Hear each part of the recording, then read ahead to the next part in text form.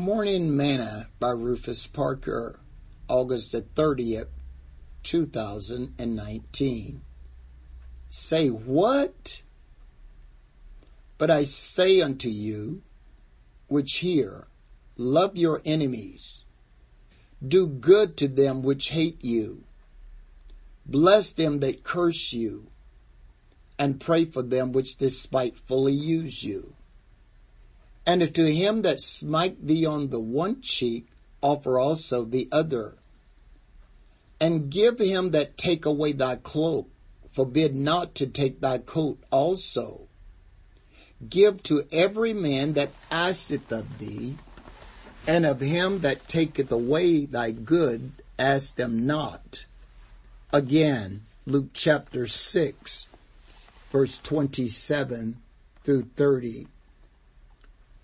Today's morsel.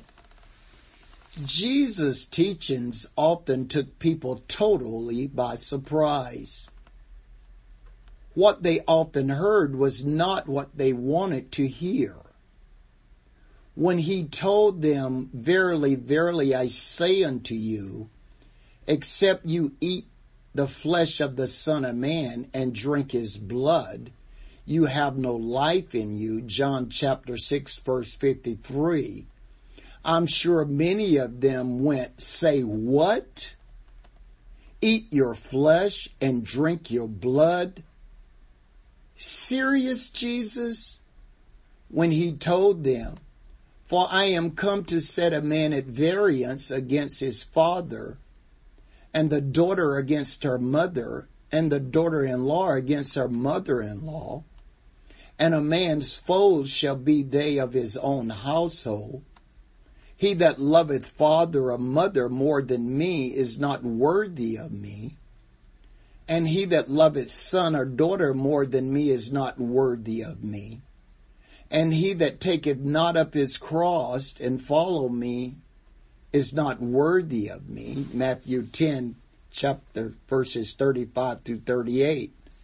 Again, they probably said, "Say what?" There seems to be many passages that would cause us even to utter, "Say what?" But God's ways aren't our ways. They always have a much deeper meaning. So before you throw in the towel and walk away, make sure you get an understanding. I know that many may think they may have understood what Jesus said, but I'm not for sure they understood what he meant. With all you're getting, get an understanding. Sing this song today.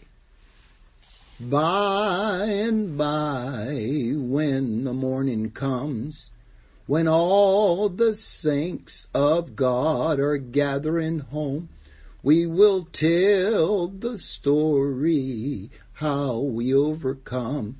We will understand it better by and by. Thought for today: wisdom is the principal thing.